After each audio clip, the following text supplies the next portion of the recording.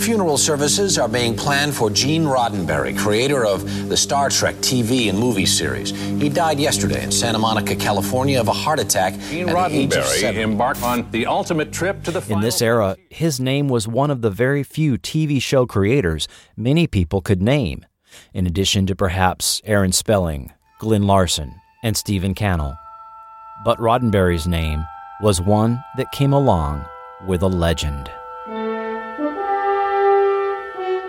By now, we've come to realize that the Star Trek we came to know and love was not really the creation of a single individual, but a result of efforts and creative input of Gene Coon, Bob Justman, Matt Jeffries, and others, in addition to Roddenberry's, and that many of Roddenberry's accounts he began repeating at conventions which became Star Trek production lore, were a somewhat fictionalized narrative of events that tended to enhance or sweeten his contributions and ideas and dramatize his interactions and conflicts with the TV networks. Accounts which became a Star Trek mythology, endlessly repeated over the decades.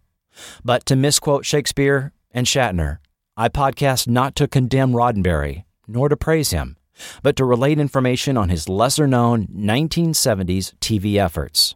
So, in this episode of Forgotten TV, we'll take a look at the 1973 TV movie Genesis 2 in this first installment of a PAX Trilogy retrospective. To do that, let's get a little more background on the man himself.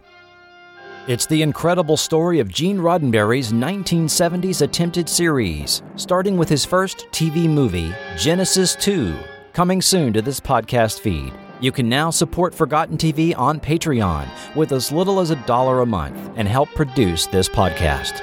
A link to this is in the show notes or visit forgotten.tv. Subscribe for free on Apple Podcasts, Stitcher, Podbean, or your podcast app of choice.